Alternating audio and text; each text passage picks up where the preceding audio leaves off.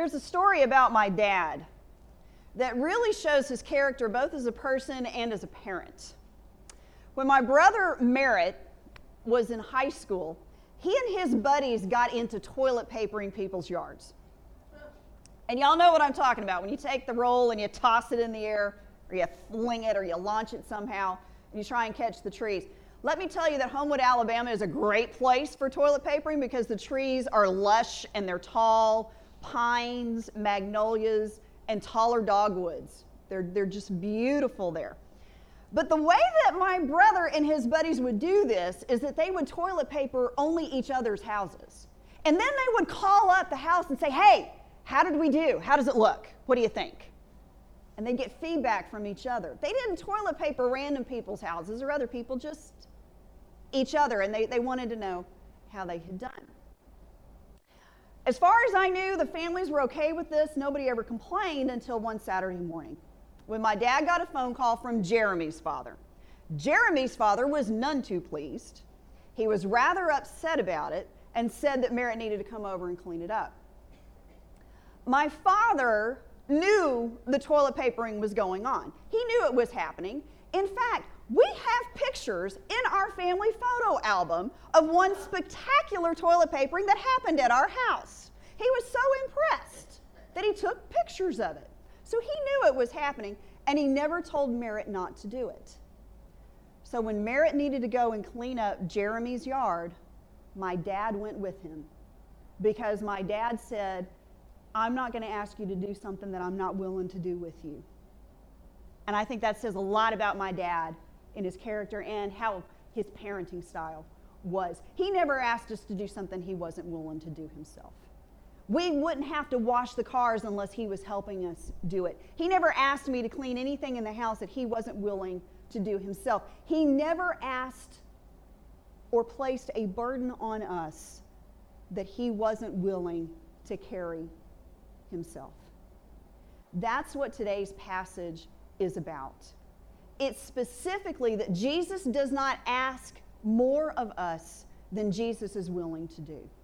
More specifically, it's about the religious leaders of the time and how they would place burdens on people that they themselves were not willing to do.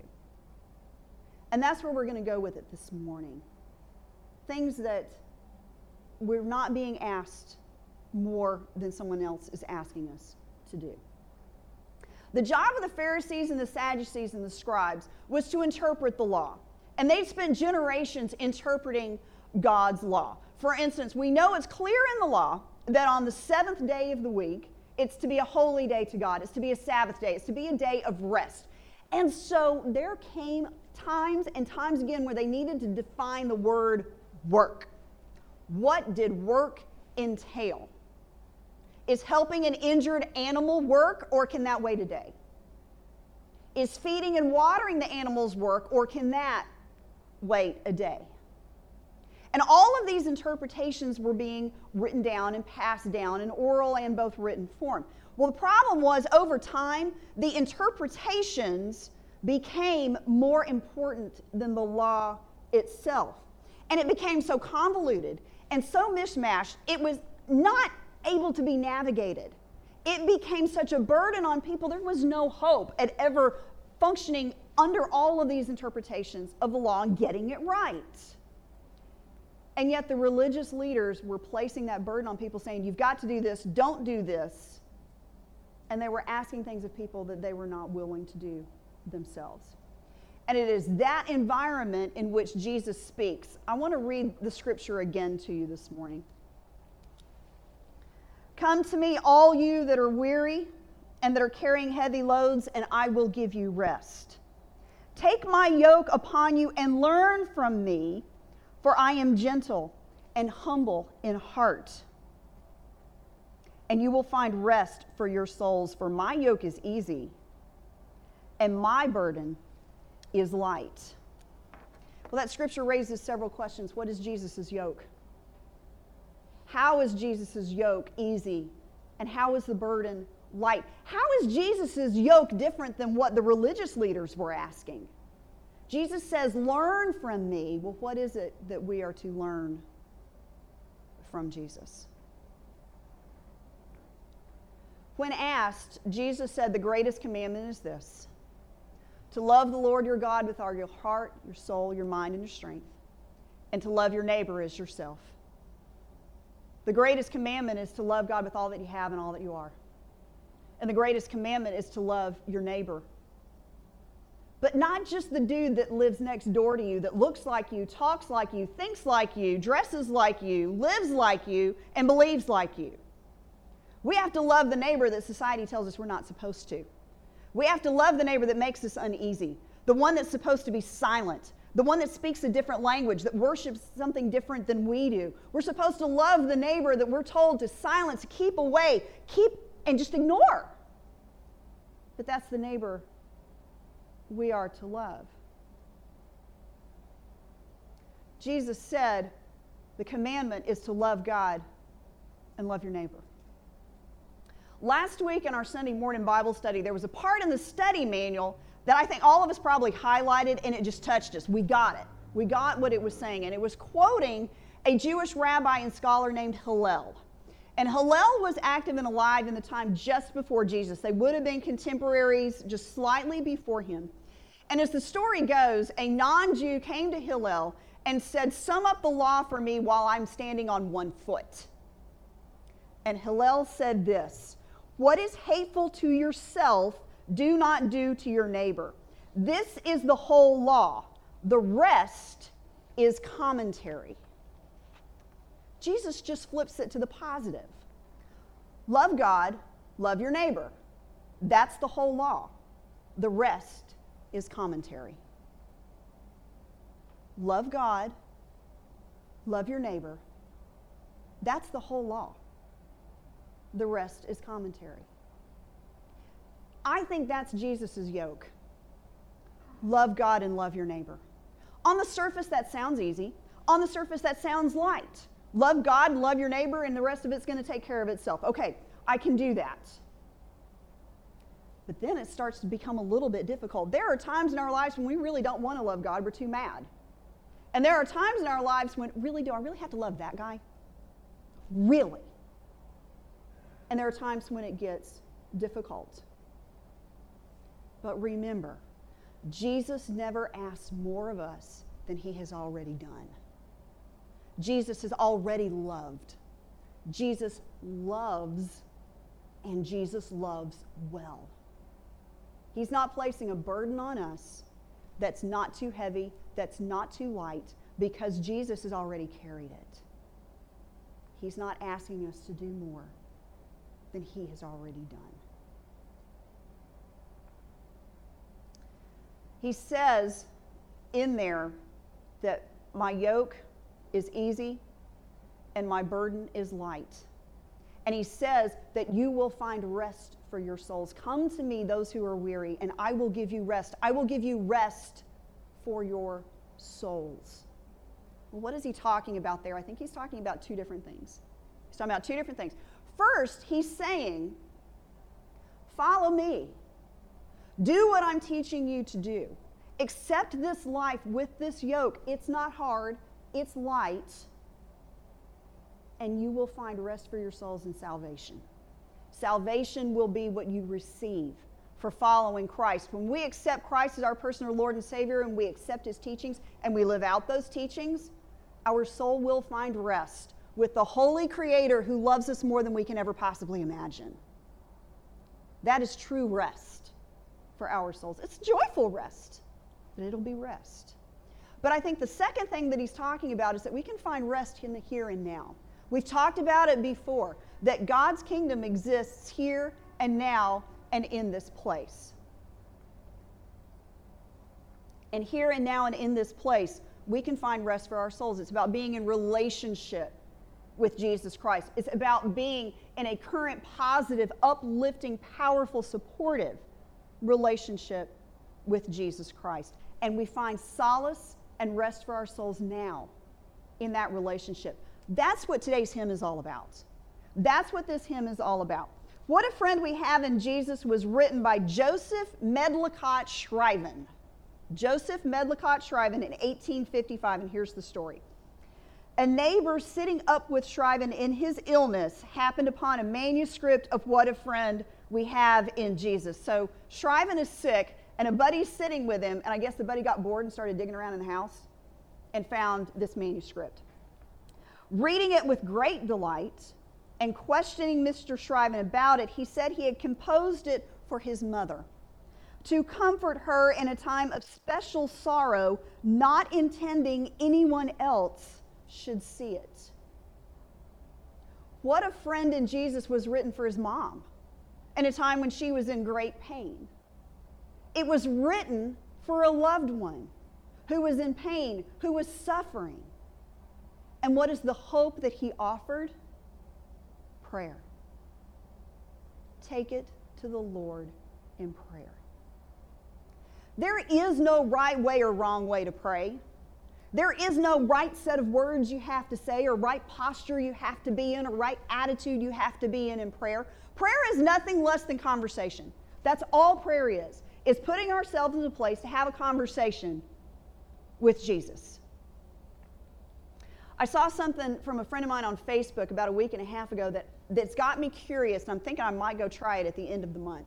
She went to an event called Painting and Prayer, and it was at a spirituality center, and she posted pictures of canvases, small canvases, that were colored just in a variety of different ways, different colors, different textures, different shapes, and you can almost see in them joys and concerns, thoughts and emotions, past, present, future.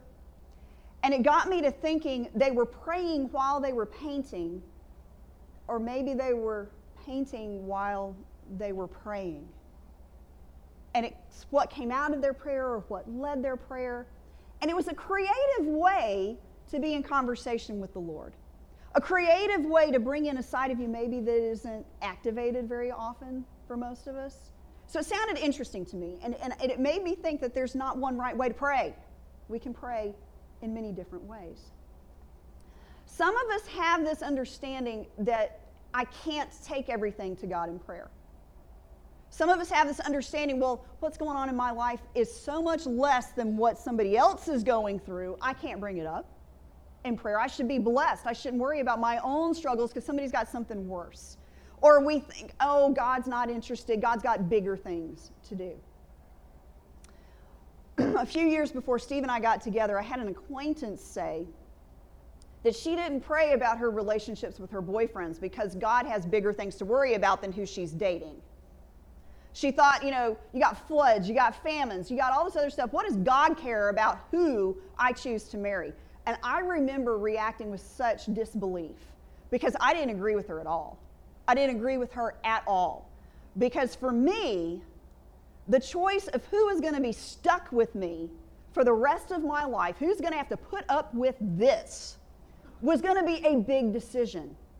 And I knew that God, because God loves all of us, God loves me, God wants me to be in a loving and caring relationship. So why wouldn't I pray for God to give me the guidance that I wouldn't pray for a future spouse who can match this? Why wouldn't I bring that to God? I agree with Mr. Shriven. There is nothing too little or nothing too big that we can't take to God. There's absolutely nothing in your life that God doesn't know isn't already happening anyway. So why can't we take our cares and our concerns to God in prayer? Everything, anytime, anywhere, whatever it is, we can take to God in prayer. I look out at each of you, and I know who's not in this room, and I know the trials, and I'm just going to say it, the crud that's going on in life right now. There is pain, there is hurt, there is sorrow, there is concern.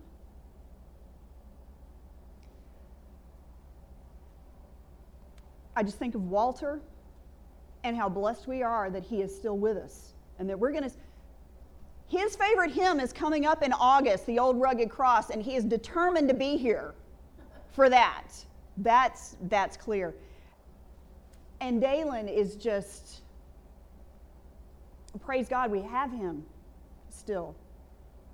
Dalen his trials and struggles and tribulations are not going to be over anytime soon. And then I look at Sherry and Mike, the last year and a half.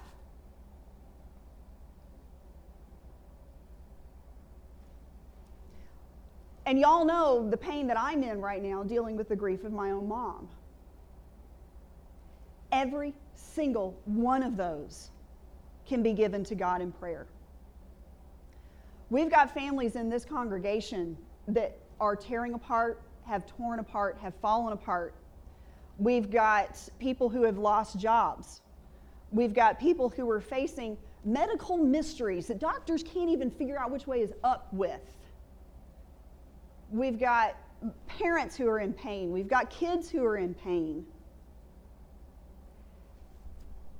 And every single bit of it can be taken to God in prayer. And trust me, here's how I pray for all of you, because God bless church members, you sit in the same seat every week. So I can just start at the front, work my way back on this side, and then come back down the other side. And I hit all of you based on where you're sitting. I know what's going on. And I also know that some of you have not told me what's going on in your life. I know that some of you have got stuff happening that I don't know about. You're being prayed for anyway. Whatever it is that's going on, you're being prayed for.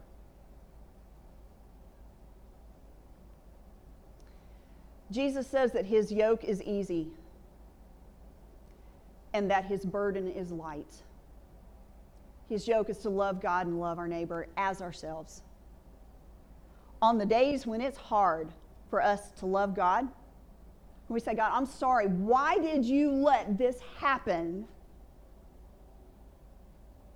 When it's hard to love ourselves, it's like, I'm so disappointed that I did not get X done this week, God. I'm struggling here. And when God tells us to love our neighbor, and I don't want to with this one, all of those we take to the Lord in prayer. When we are unable to even carry the easy and light yoke and burden, we're able to say, Jesus, help me. Help me here. This is why Shriven says, what a friend we have in Jesus. A friend that we can call up anytime we want and say, I'm struggling. And Jesus is there. In the name of the Father, and the Son, and of the Holy Spirit. Amen.